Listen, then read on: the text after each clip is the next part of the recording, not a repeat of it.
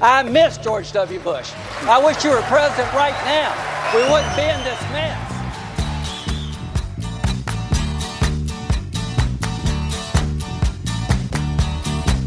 Well, I don't know why I came here tonight. I got the feeling that something ain't right. I'm so scared in case I fall off my chair. And I'm wondering how I'll get down the stairs. Clowns to the left of me, jokers to the right. Here I am, stuck in the middle with you. Yep. Yes, I'm stuck in the Clowns and jokers, beware, but don't be afraid. From Pacifica Radio's KPFK in Los Angeles, this is your BradCast, as heard on KPFK 90.7 FM in LA, 98.7 FM in Santa Barbara, 93.7 FM in San Diego, 99.5 FM Ridgecrest and China Lake. Up in Oregon on 91.7 FM KYAQ on the Central Coast, 106.7 FM Queso in Cozy Cottage Grove, 93 FM WLRI in lovely Lancaster, Pennsylvania, 88.5 FM KAKU, the voice of Maui, and of course coast to coast and around the globe on kpfk.org. On the Progressive Voices channel, on Netroots Radio, Indie Media Weekly, FYI Nation, Radio or Not, Radio Free Brooklyn, GDPR in Nashville, and of course, Radio Sputnik 5 days a week. I am Brad Friedman, your friendly investigative blogger, journalist, troublemaker, muckraker, and all-around swell fellow, says me, from bradblog.com. And yes, we've got another GOP debate special for you tonight, whenever you happen to be tuning in. Glad you could join us once again. Yes, the pack of Republican 2016 presidential candidates gathered in Las Vegas to debate on Tuesday night. Once again, there were two separate debates. Each of them went on for what seemed like forever. The earlier kiddie table debate, as we call it, featured the apparent also-rans Senator Lindsey Graham, former Senator Rick Santorum, former Governor Mike Huckabee, and former Governor George Pataki. And then the main primetime debate featured, well, all of the other apparent also-rans, plus Donald Trump and Senator Ted Cruz. All right, actually, the other primetime debate candidates did include Senator Marco Rubio, Senator Rand Paul, Governor Chris Christie, Governor John Kasich, Governor Jeb Bush, Dr. Ben Carson, and some lady named Carly Fiorina. Now, the CNN debate was held in billionaire GOP megafunder Sheldon Adelson's Venetian Hotel and Casino. Sheldon and his wife Miriam were the biggest single outside spenders on the 2012 election, and as the Demos organization points out, they personally shelled out some $91.8 million. And that was back in 2012. That was just when they were, getting started. That $91.8 million that purchased them their own Republican debate last night is just 0.37% of their personal worth. The $91.8 million to the Adelsons is the equivalent of you giving just $285 to either major political party. Demos notes that some 322,000 American families would have to give $285 each to match the amount that the Adelsons gave in 2012. And as I say, that was just when they were beginning. I suspect they will spend even more money in the 2016 race.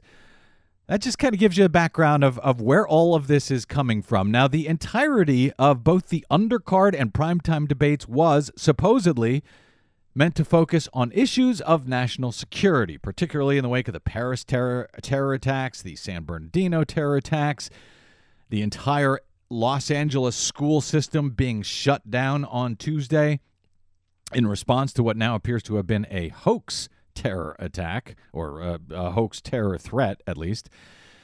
The fact that other terror attacks, like the Planned Parenthood shooting just days before San Bernardino, or the Charleston, South Carolina church shootings, or America's nonstop gun scourge didn't even come up in either of those two debates, may tell you much of what you need to know about the GOP view of terrorism these days. As Jesse LaGreca noted on Twitter after the Kitty debate, he said, so basically the entire GOP plan for 2016 is another massive war and more tax cuts for the rich, but more racist than ever. There was no talk about guns, no talk about climate change, which the U.S. military has long regarded as a top national security risk, a threat multiplier, if you will. Not even a single question about the historic UN Paris Agreement to take on the challenge of global warming. That was just days earlier, 3 days earlier, the largest, most sweeping worldwide pact in history, struck by almost 200 nations, didn't even come up. But there was a lot of talk about going to war, boots on the ground, destroying ISIS, going to war, bombing, and tens of thousands of more bombs than we've already dropped for years on ISIS already, as Colonel Morris Davis, the chief prosecutor at Gitmo for several years, noted after last night's debate. We got to hear 9 candidates who avoided military service bluster about how tough they'll be using other people's kids as fodder. Joining us once again to talk about all of that fodder, and she hasn't missed a BradCast post-debate analysis to date because she may be even more of a glutton than me, is our reigning, returning, and uncontested post-debate analysis champion, the great Heather Digby Parton, otherwise known as Digby from Digby's Hullabaloo blog. She's also a contributor at Salon, recipient of the 2014 Hillman Prize for Opinion and Analysis Journalism. Heather Digby Parton, welcome back to the BradCast. Thanks for having me, Brad. Also last night, as the longest-serving member of Congress, former Congressman John Dingell of Michigan tweeted, he said, I'd call this a damn circus, but that would be offensive to actual clowns. Well, Dingell is certainly right, and these things started out as a circus, and, well, I don't know what they've become at this point, but I thought it might help to find something to laugh about here. Perhaps an actual clown, and to that end, I want to welcome the actor and brilliant stand-up comedian, musician, former star of the award-winning Showtime drama Queer as Folk, and now radio host of the Hal Sparks Show, Mega Worldwide, as heard on Saturdays in Chicago on WCPT. The one and only Hal Sparks joins us. Hey, Hal, welcome to the BradCast. Well, thanks for having me. I'm glad me and my 16 friends can show up in one car together. Yes, I appreciate you and all your clowns, and thank you for being had. As a matter of fact, Hal, I know you've called in to the BradCast before, but I don't think I've actually had you as an official guest. Is that correct? I think that's true. That may be true. My apologies for that, and I hope to make up for it today. Well, we'll see how you do. We'll see how it goes. Sure. Also, Desi Doyen, our producer, my co-host on the Green News Report, is here as always. Yes, I am here. Are you? Barely. I know you've been pulling clips and quotes after last night's, 6 or 7 hours of debate? And it was so entertaining. I know. Oh, you have no idea. I know. I do. I was there. Heather, Hal, and Desi, very quickly around the table here. I like to point out any particular conflicts of interest. Heather, as well, you've made this very concise. Your conflicts of interest concerning candidates. Have you yet chosen a candidate for this race? I have not, but as I have said before, in full disclosure, Yes. I do work with a political PAC that has endorsed Bernie Sanders. So that's not a personal endorsement, but I am involved with a group that has endorsed him. Other than that, I'm waiting for Donald Trump to finally convince me, and boy, he's coming close. Let me just say. I know, he's good. Hal Sparks, any confessions you'd like to make as far as support endorsements for any candidates? Don't be ashamed. It's quite fine if you have. I just want to be transparent here. No, sure. I was really comfortable kind of mentioning who I was interested in or whatever until I realized you're both maniacs for even mentioning the potential of Donald Trump being president. So I've got to shut myself in a bunker right now. Smart. So, yeah. That being said, I'm obviously I've been a Hillary supporter for quite some time. I love Bernie Sanders. I feel like we have a win-win going on in the Democratic Party right now. So I don't have any indecision about it. I think it's going to go that way. So I'm comfortable saying so. I do think Bernie is and continues to be a valuable part of the conversation and elevates the entire fight. But you're a Hillary supporter? Is that what you're saying? I would say so. Yeah, Okay. at this point, yeah, absolutely. I mean, I think in large part, there's just a couple of areas where I think they share ground in a really comfortable way, and in the area of guns, Hillary finds herself to the left of Bernie in something. So that was my tipping point. Okay. And Desi Doyen, do you have a candidate yet? I have not endorsed a single candidate in this race. That was easy. That was quick. All right, well done. And for clarity, I haven't either. I probably won't because I don't endorse candidates. I don't support any candidates. I feel like they got enough support. I support the voters. All of that said, we'll get into some specific clips from the GOP debate last night throughout this hour. But I want to take a helicopter view here of the proceedings for a moment. Heather, I believe that you and I, as I've noted before, were out in front inciting the very realness of the Donald Trump candidacy back when everyone else thought he was a joke. And it was the same day he jumped in, and I think you and I agree that he was for real.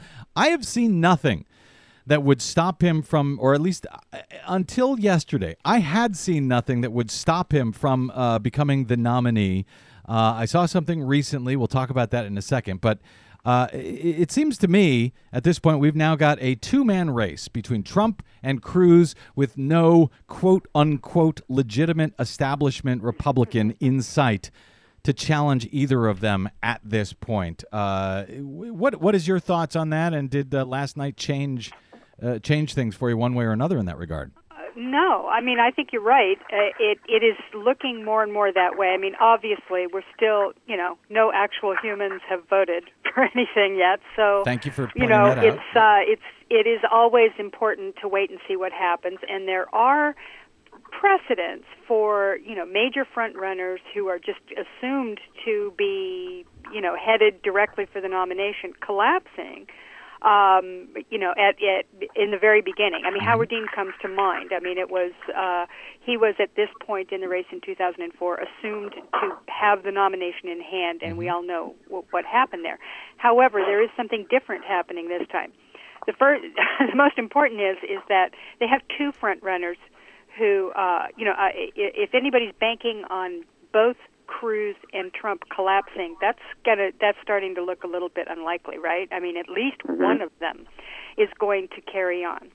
And the other thing is that there's just plenty of money. I mean, one of the things that happened with Dean was that he ran out of money very quickly when the air went out of his campaign. That's not going to happen with either of these two guys. Trump, of course, can write his own checks, and Trump can write his own checks, and Cruz has a bunch of very, very hardcore right-wing billionaires from Texas supporting him both personally and in his super PAC. So that's not going to happen. So I agree with you. It's looking more and more like that. I mean, on paper, I think everyone assumed that the establishment lane, as they're calling it, the new term of art. There's two lanes to the nomination. One's the establishment and one's the anti-establishment. And they thought that Rubio would be the guy, if not Jeb Bush. And Jeb just I don't know. I'm afraid I hate to parrot Trump, but not looking very energetic. But Rubio is also seemingly not getting the job done, and people are looking at his performance, not just in debates where he holds his own. I mean, he seems like just a regular mainstream Republican, but he's not doing the work on the ground. He doesn't seem to be putting together a reasonable campaign in Iowa or New Hampshire. Doesn't seem to be showing up very often. And he didn't I don't even think he's showing up in the debates, to be honest, Heather. I was, very unimpressed with him last night. I want to get to some thoughts from Hal here. Actually, let me throw in the caution, Heather, since you mentioned Howard Dean. The converse side of that is sort of John Kerry, who came out of nowhere back in 2004. He was sort of the And stayed there. Yeah, well, Effectively, until he got the nomination, he was effectively the Jeb Bush of that race, and then people started voting, and things changed very quickly. So, Hal, your thoughts on this? And by the way, were you one who thought that the Trump candidacy was initially a joke, that he wasn't for real? And if so, how do you feel about it now? Can he win the actual nomination as you see it? It's sort of a trick question in that I don't actually think the Republican Party is for real right now. And I think this talk of establishment candidates is kind of, 2 decades behind the reality of the Republican Party. These guys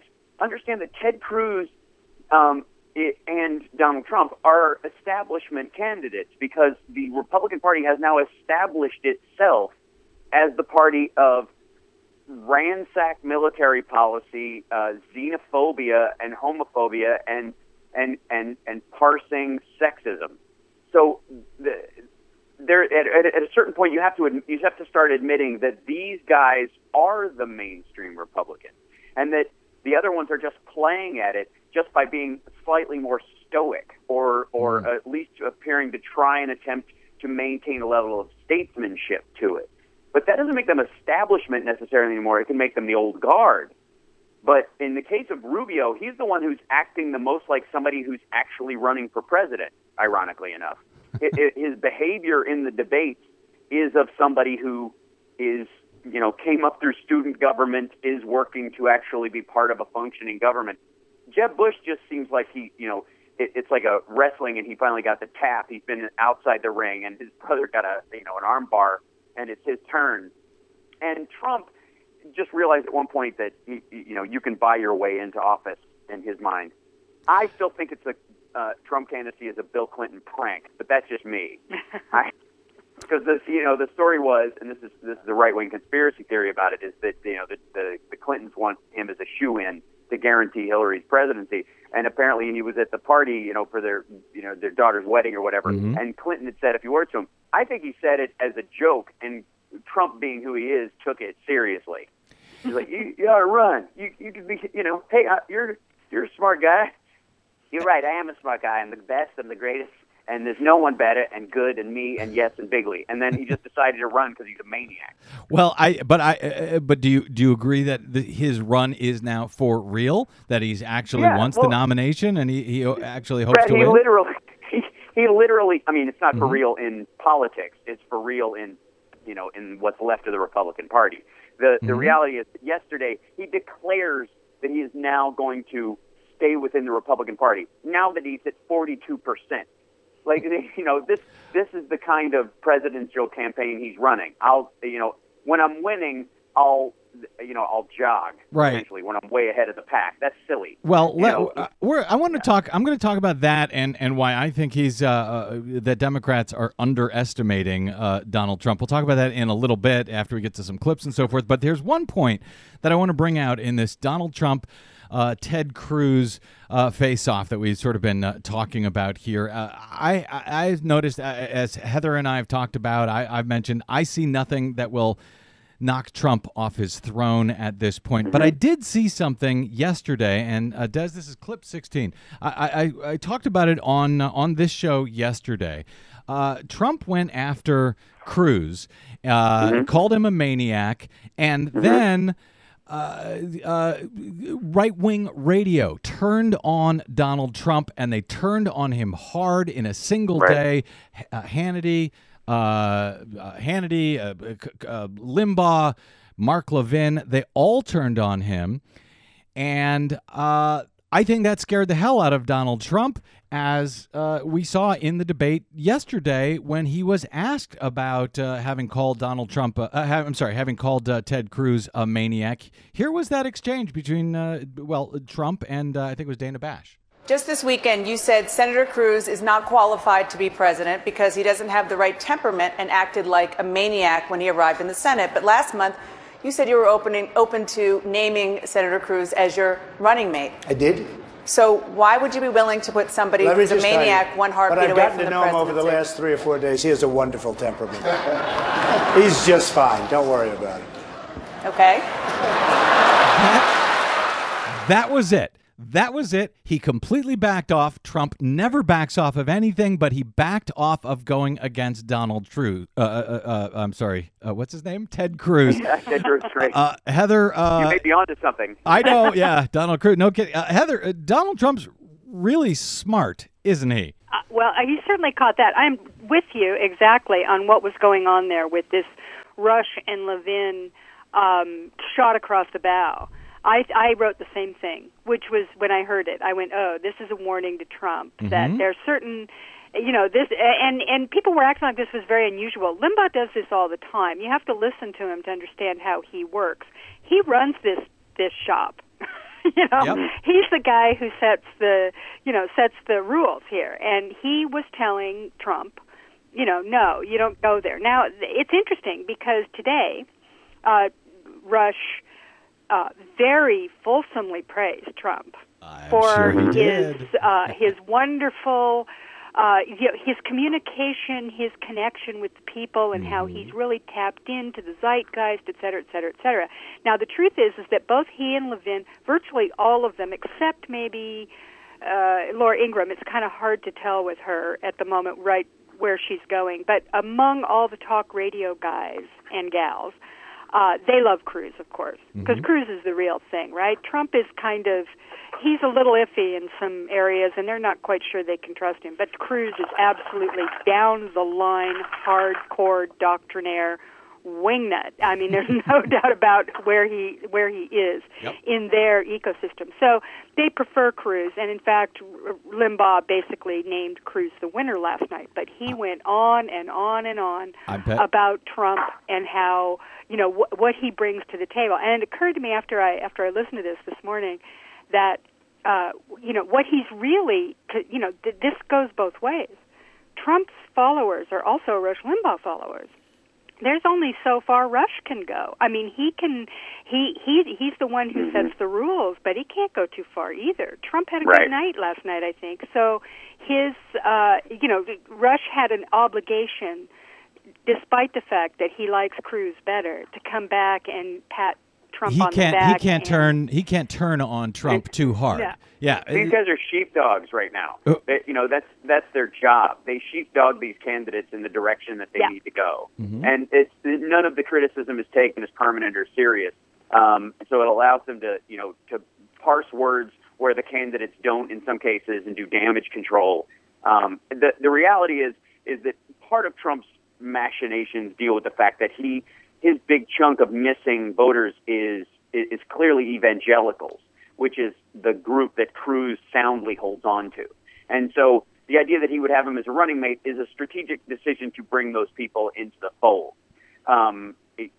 in their own fantasy that exists. Go ahead, finish up. I got to get to a break. Go ahead. I'm just saying that the Trump-Cruz ticket is probably the greatest gift the Democrats could hope for.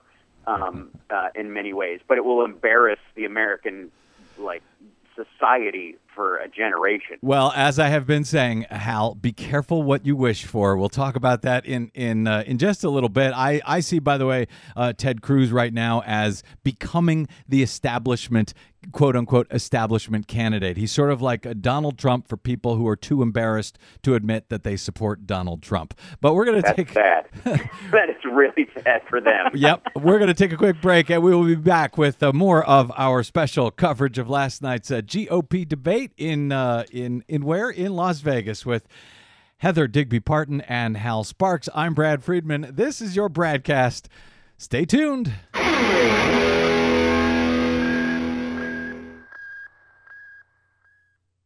Hi, this is Desi Doyen from the Green News Report and the BradCast, both brought to you without corporate or political influence. Why? Because we rely on you to help keep us completely independent. Please drop by bradblog.com/donate today and help us stay on your public airwaves. That's bradblog.com/donate. You'll thank yourself later. I'll thank you now. Senator Cruz, you have said you would, quote, carpet bomb ISIS into oblivion, testing whether, quote, sand can glow in the dark. So my question is, how would intentionally killing innocent civilians set us apart from ISIS? We're talking about ruthless things tonight. Carpet bombing, toughness, war. And people wonder, Could you do that? Could you order airstrikes that would kill innocent children by not the scores, but the hundreds and the thousands? Could you wage war as a commander-in-chief? And for the Russians, frankly, it's time that we punch the Russians in the nose. Yeah. What is it good for? Absolutely nothing. Yeah. What is it good for? Absolutely nothing. Say it again, y'all. Well, it's apparently good for the Republicans because that's all they were talking about last night was war, war, war, bombing, bombing, bombing at the CNN GOP debate in Las Vegas. Welcome back to the BradCast. Brad Friedman from bradblog.com with you here, along with my guests to cover the festivities on Tuesday night, Heather Digby Parton of Salon and Hal Sparks of Hal Sparks, I guess is the best way to put it. That's enough. Okay, Yep. That's all that needs to be said. All right, that was pretty much the entirety of the debate, and I want to get into some of these clips. It is hard to know where to even start because there was so much, frankly, warmongering last night. So let's start with the only guy, I think, the one guy on the stage who was, for the most part, not calling for endless war, a guy who, frankly, shouldn't have even been on the main stage, according to CNN's own rules, but somehow they let Rand Paul into the debate. Again, he's the only guy who doesn't seem to be for 100% war all the time. Here's what Rand Paul had to say about it. I think we defeat terrorism by showing them that we do not fear them. I think if we ban certain religions, if we censor the internet, I think that at that point the terrorists will have won. Regime change hasn't won. Toppling secular dictators in the Middle East has only led to chaos and the rise of radical Islam. I think if we want to defeat terrorism, I think if we truly are sincere about defeating terrorism, we need to quit arming the allies of ISIS. Well, quit arming the allies of ISIS. Not sure who he was talking about, but maybe some of them are our allies as well, Saudi Arabia and so forth. Hal Sparks, your thoughts on that comment from Rand? Yeah, if you'll notice, that was one of the moments where I think Carly Fiorina said, "You sound like Barack Obama. You sound like Barack Obama." That was the biggest cut against them that you could level was, "You sound like Obama or Hillary." Let's just start this on the understood premise that this is the Jesus party we're talking about. This is the Christian identification party. This is also the party that thinks that we need to bomb innocent Muslims because the Muslim faith is inherently violent. And to protect ourselves, we as a Christian nation need to carpet bomb large portions. However, the people who act out against us are savages and a clear indication that their religion is a failed one of violence. The lack of the biphrenic nature of thought on that stage is stunning. Did you say no better show than Rand Paul is the voice of reason? You said biphrenic nature? Yeah. What does that mean? It's like schizophrenic, but it's literally separated into two halves, two opposite thoughts, two opposing thoughts that can. Remember, these are the party of Christian Ayn Rand followers. Gotcha.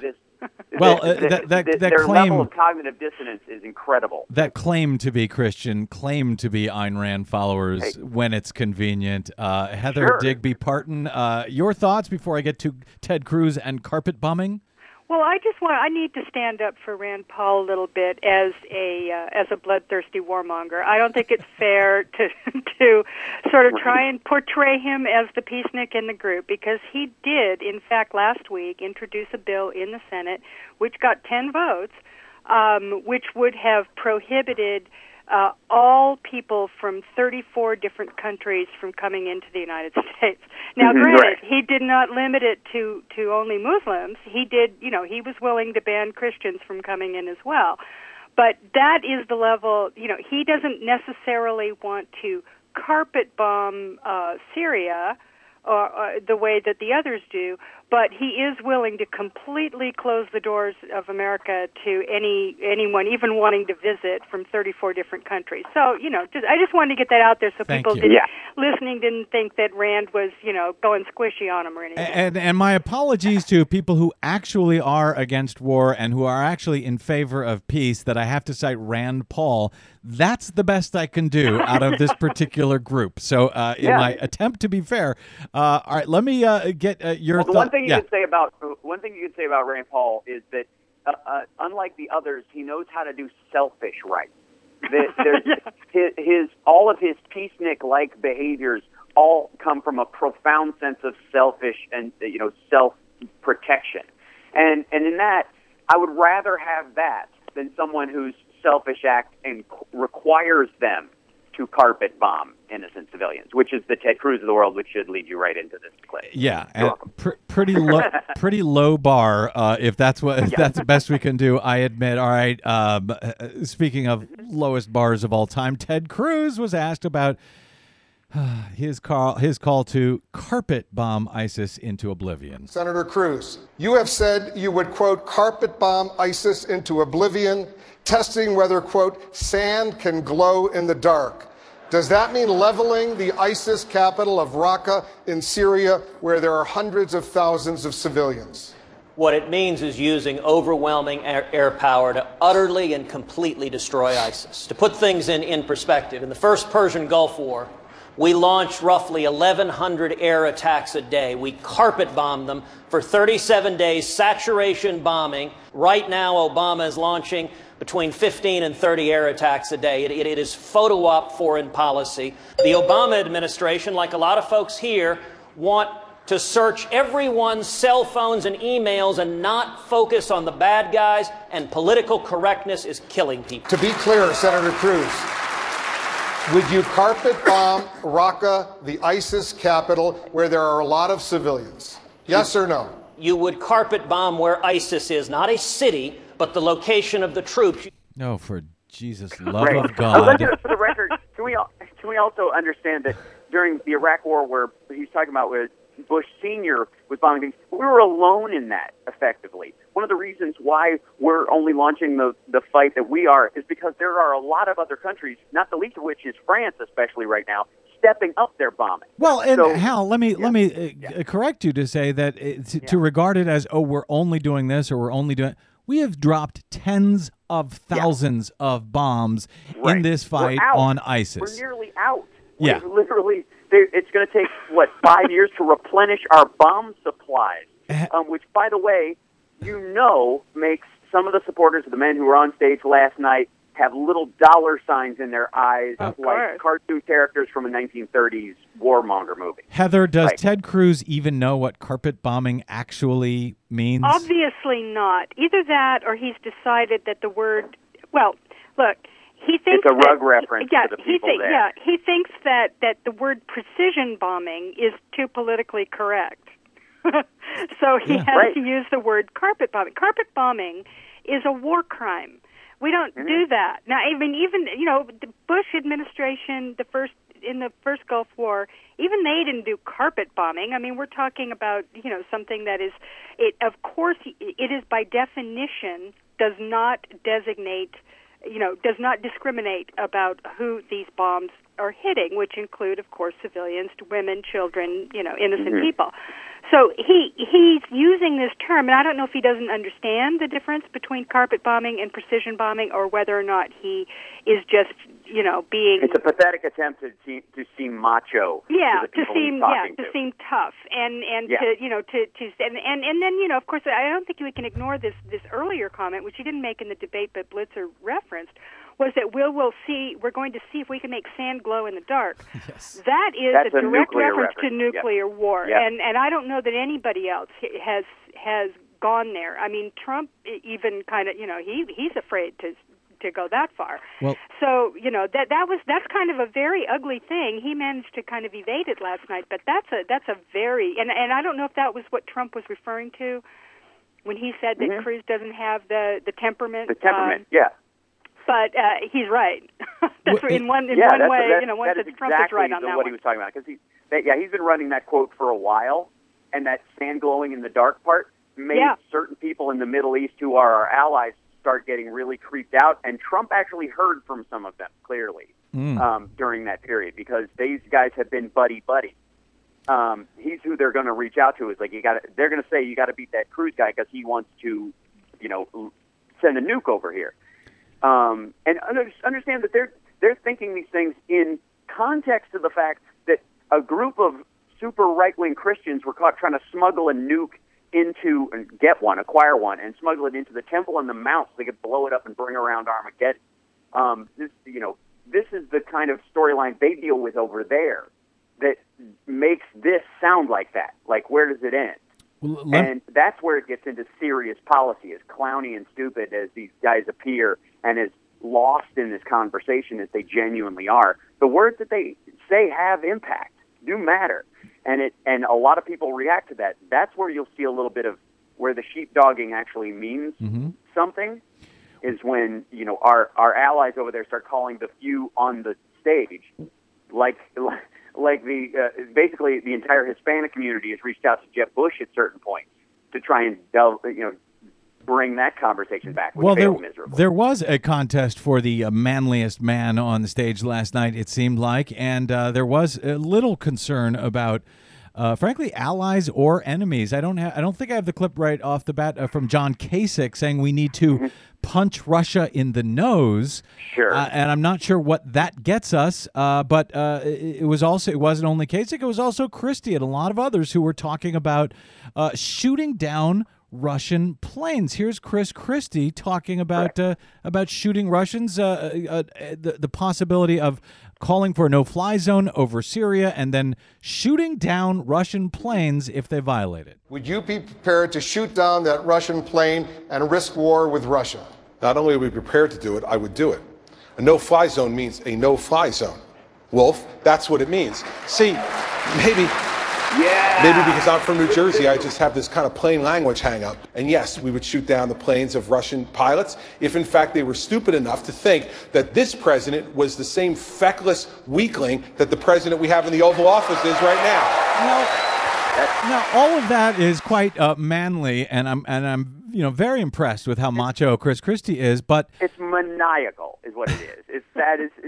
There's nothing manly about that, because and this is, by the way, manly is being used in a pejorative in this circumstance. If that's how it's expressed, I would rather have womanly in that regard.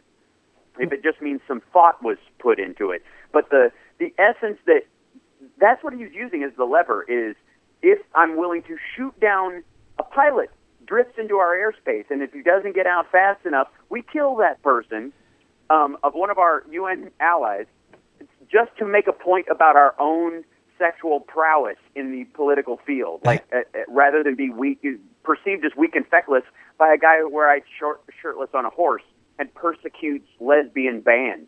It's absurd. I should, Heather Digby Parton, let me point out, and Hal is absolutely right as far as manliness. I don't mean that as an insult to either men or women, or in this case, Carly Fiorina, who was just as muscular against Putin and how she's going to do all sorts of things. Do I have the clip? Well, actually, let me play this clip, and then let me get your thoughts, Heather, on this. Clip number 12. I didn't say I would cut off all communication with Putin. What I said was, as President of the United States, now is not the time to talk with him. I know Vladimir Putin. He respects strength. He lied to our president's face, didn't bother to tell him about warplanes and troops going into Syria. We need to speak to him from a position of strength. So as commander-in-chief, I will not speak to him until we've set up that no-fly zone, until we've gathered our Sunni Arab allies and begun to deny ISIS territory, until I've called the supreme leader of Iran and told him New Deal. And I will not speak to him personally until we've rebuilt the Sixth Fleet a little bit right under his nose, rebuilt the missile defense program in Poland right under his nose, and conducted a few military exercises in the Baltic states. And let us remember one other thing. Hillary Clinton and Barack Obama are responsible for the growth of ISIS because they precipitously withdrew from Iraq in 2011 against the advice of every single general and for political expediency. And before, and I think I lied, Heather. Hang on one sec. I want to play Rand Paul's response to all of this, and I'll let you tee them both up for you. Clip number 14, Desi. Well, I think if you're in favor of World War III, you have your candidate. You know, here's the thing. My goodness, what we want in a leader is someone with judgment, not someone who is so reckless as to stand on the stage and say, yes, I'm jumping up and down. I'm going to shoot down Russian planes. Russia already flies in that airspace. It may not be something we're in love with the fact that they're there, but they were invited by Iraq and by Syria to fly in that airspace. If we announce that we're going to have a no-fly zone, and others have said this, Hillary Clinton's also for it, it is a recipe for disaster. It's a recipe for World War III. I mean, I think when we think about the judgment of someone who might want World War III, we might think about someone who might shut down a bridge because they don't like their friends. They don't want to, they want to get a Democrat. That, of course, is a shot at Chris Christie. So, Heather, what? I don't even know, other than showing what a tough guy you are, what do we gain? What do any of these candidates gain from this sword play with Russia? What would we gain from shooting down a plane? Am I missing something here? No, and in fact, it was that was probably scarier to me than anything else that we heard last night, because this is an escalation even beyond the usual ISIS chest pounding, kill them all and, glass them and whatever else they say. Mm-hmm. This was really going hard after literally saying that they want to start World War III. In fact, in the Kitty debate, Rick Santorum actually said that. He said, we are in World War III. And they talked about shooting down Russian planes in that debate as well. Yep. This is not something that just sort of came up, oddly out of the blue. Randomly, this is something obviously that people are talking about and that they actually are taking seriously. And it's kind of funny because when you talk about, manly macho men, as Hal says, the guy riding around shirtless on the back of the horse is Vladimir Putin, who they seem to have a real kind of crush on. This is who they love. I mean, this is the guy they really admire out of all of this. The man who, presents himself as this super macho warrior.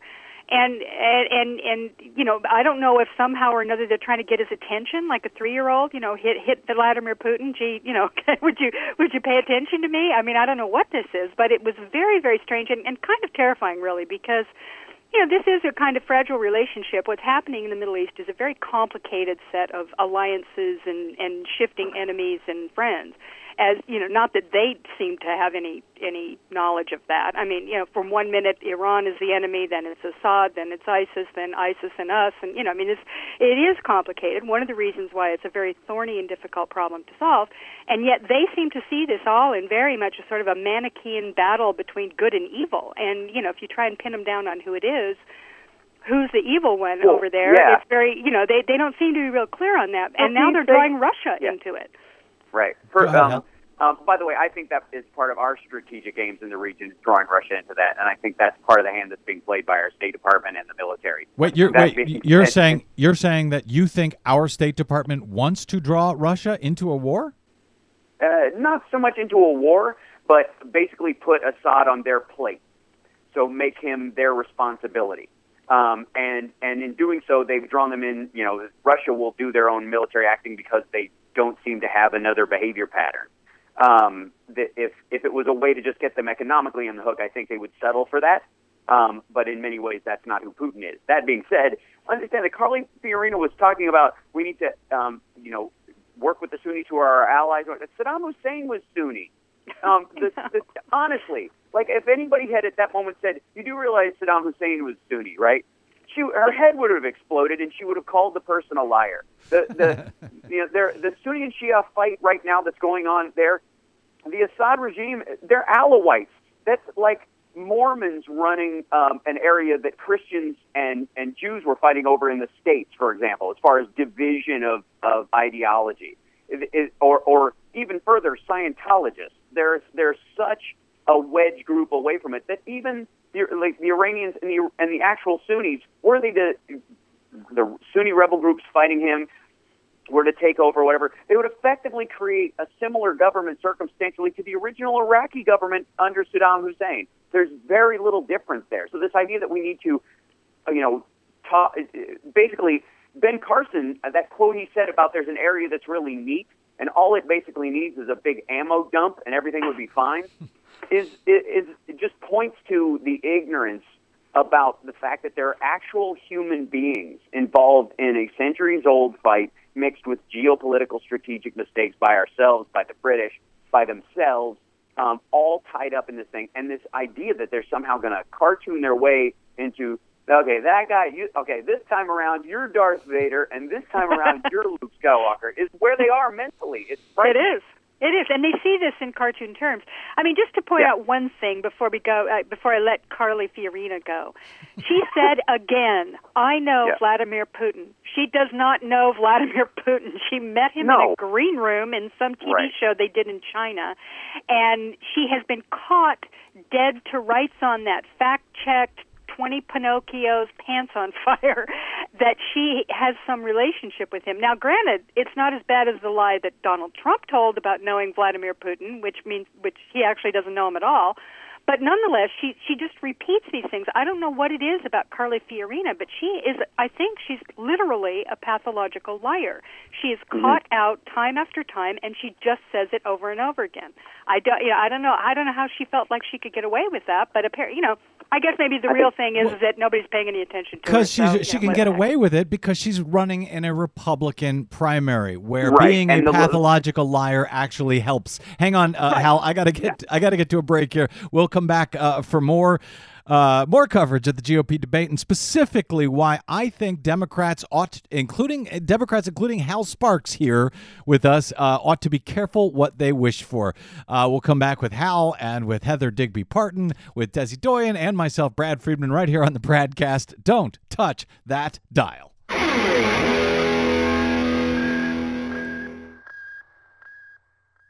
Jeb said when they come across the southern border, they come as an act of love. You said in September 30th that ISIS was not a am I not talking or are you talking, Jeb? I'm talking right now. I'm talking. You can go back. You're not talking. You interrupted me, September 30th, Jeb. Are you going to apologize, Jeb? One of the things that you'll notice if you look through my life is that I don't do a lot of talking. I do a lot of doing. Shut up!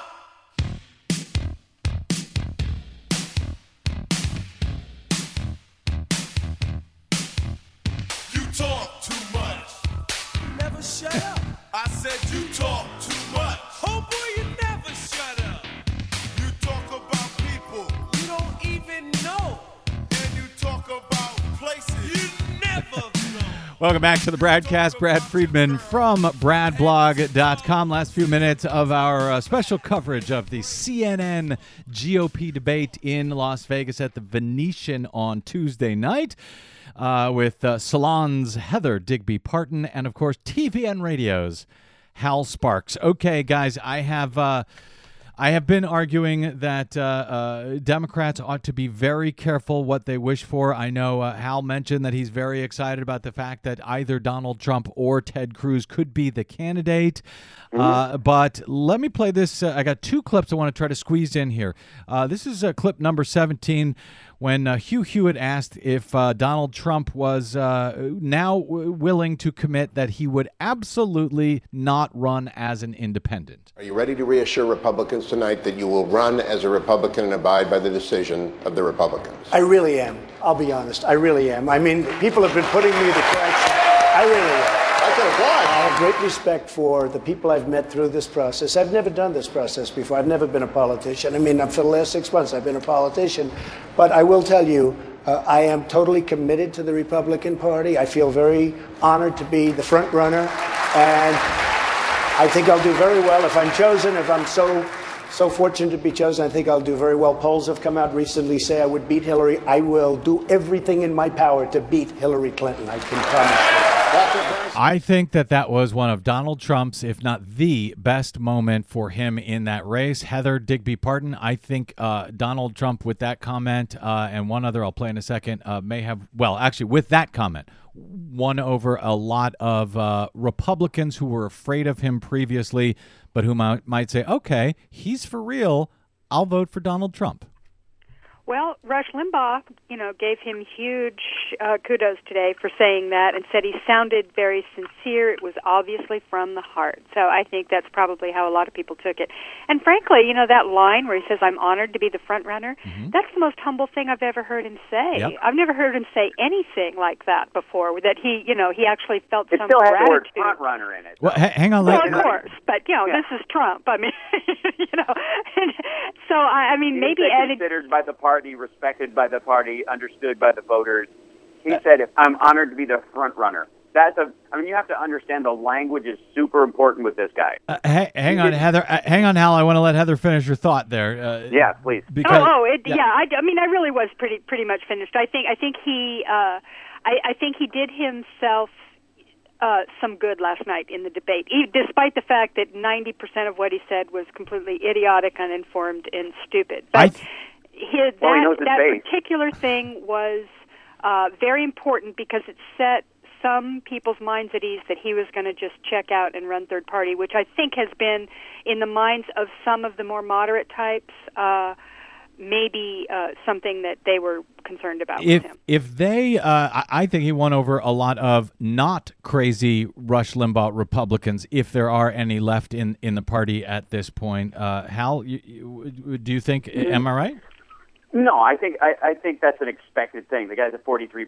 It's safe for him to say it now. There's anybody who's a thoughtful Republican who didn't check out and become a conservative Dem a few years ago, or is running as an in the independent crowd because they're embarrassed by their Bush votes, knows better. I'm not, Cal. I'm not giving Trump credit for saying something courageous. I'm saying that in saying that, he's going to give comfort to a lot of people, a lot of Republicans who were afraid to otherwise support him, and I think you're going to see his numbers go up because of that. I think the same argument could be true that they now feel safe to support the person they want to support because he's not going to run against them. So, there's as much argument to be made that some of the Bush voters could feel a little safer going back in his direction as a serious candidate, knowing that, now that Trump isn't going to capsize that. So I think there's equal arguments both ways. And if you're talking about the sensible members, they were never with him to start with. We're talking about, 43% of a party with a membership that is now at 30% of the Democratic Party, insofar as actual involved voters. So I don't find that as impressive as a safety moment. And in the idea that he would beat Hillary or that he's a genuine candidate when it comes around, I think is ridiculous. Okay. I don't buy that for a second. All right. I appreciate the intellectual game of it, but I don't in any way think that he's a serious candidate. I think that's the smartest thing Jeb Bush said on stage last night. Unfortunately, with the crowd that they rolled in there, including Rand Paul's booster bus and Adelson's extended family, obviously they were, anybody who didn't get cheered was seen as, wrong. Okay. Which is not how politics should go, especially from a party that, prides themselves on having a no-spin zone, in the form of Bill O'Reilly running things for them. And being the non-politician. Okay, don't follow polls. Right? I've got just a minute or two left, but I want to put this forward. And Des, this is clip 10. I don't have time to play this entire clip, but this is the reason why I think Democrats ought to be careful what they wish for. Well, two reasons. One, I know how easy it is to game the election system, the electoral system itself. And that said, Heather, your comments on this comment from Donald Trump last night. The Middle East is totally destabilized, a total and complete mess. I wish we had the $4 trillion or $5 trillion. I wish it was spent right here in the United States on our schools, hospitals, roads, airports, and everything else that are all falling apart. If Donald Trump gets the nomination, starts talking about the wasted trillions in Iraq and everything else and how we need to build schools, hospitals, roads, airports, etc., I think there's a lot of people in the middle, if there is such a thing, who are now who might go ahead and pull that lever secretly for Donald Trump. Heather, your thoughts? Lord. Well, I don't think people will be able to ignore the rest of Donald Trump. Yeah. But that was a very interesting comment, and particularly since so many Trump voters, they say that their main thing that they say they like about him is that he says what they're thinking. He validates what their beliefs are, and if that's one of them, I actually am going to take a little bit. I'm going to be a little more optimistic about our politics, because that was something you're not even going to hear Hillary or Bernie Sanders say that. No, but you might hear Trump say it after he wins the nomination. Maybe, but I kind of think he kind of slid by on that one. I have a strong sense, and I didn't hear Rush go after him either, and I was surprised because I pulled that clip myself for my piece for Salon this morning, because I said, if that's what these people are really thinking, then maybe there's hope for the GOP after all. I don't know where that goes, but it does show. Both he and Cruz have slight deviations from the super neocon hawkish line of Bush, Rubio, and Christie. So, to that extent, and it's not much, it's a little ray of hope that maybe the anti-establishment might not take us as far down the road to World War III as we think. That's I'm just, I'm not saying, I'm not making any predictions. Just putting that out there. And Hal Sparks, give me 30 seconds on how terribly wrong I am about that, so that I can play it for you in a few months. Yes, for that to be true, for people to switch over to Trump's view simply because he was smarter about the Iraq War than everybody else on that stage, you have to think that all those middle-of-the-road voters have no gay friends, no Hispanic friends, no women friends, friends outside the country, actually do believe the country is in a solid position on a couple of areas, mainly the economy currently on its way up, and healthcare. They have to be, they'd have to be so anti-Obamacare as to be mad. So I don't think that's the case. I think you forgetting everything else about it and being able to look into the face of your partner, your friend, any minority human being is too big a price to pay for basically what you would get from Hillary and Bernie in practice anyway. That's Hal Sparks. You can check him out as ever at halsparks.com. Are you still on Lab Rats on Disney XD? I am, indeed, and I'm directing as well. So the show airs, I think we're strip showing all through the holiday season, so 5 days a week on Disney XD. And then my show's Saturday on WCPT Radio in Chicago, Hal Sparks radio program, Mega Worldwide. Very good. Check him out at halsparks.com, and of course on the Twitters at Hal Sparks, and Heather Digby Parton. Check her out on Twitter at Digby56, over at Salon, and of course at digbysblog.blogspot.com. Digby, you're not with us for the Democratic debate next week? I'm so sorry. You know how much I would love to take that. I'm sorry. All right. Well, wake up. We'll get you back thereafter. At least I hope. My thanks to both of you. Of course, my thanks to Desi Doyen, our producer, to Cynthia Cohn, our booking goddess, and to Salon's Heather Digby Parton, and TV and Radio's Hal Sparks. If you missed any portion of our program today, download it at bradblog.com or over at iTunes. You can send me email if you like. I am BradCast at bradblog.com. And as ever, you can say mean things straight to my face on the Twitters and the Facebooks at The Brad Blog. All right, we'll be back with you same Brad time, same Brad channel tomorrow. Until then, I'm Brad Friedman. Good luck, world.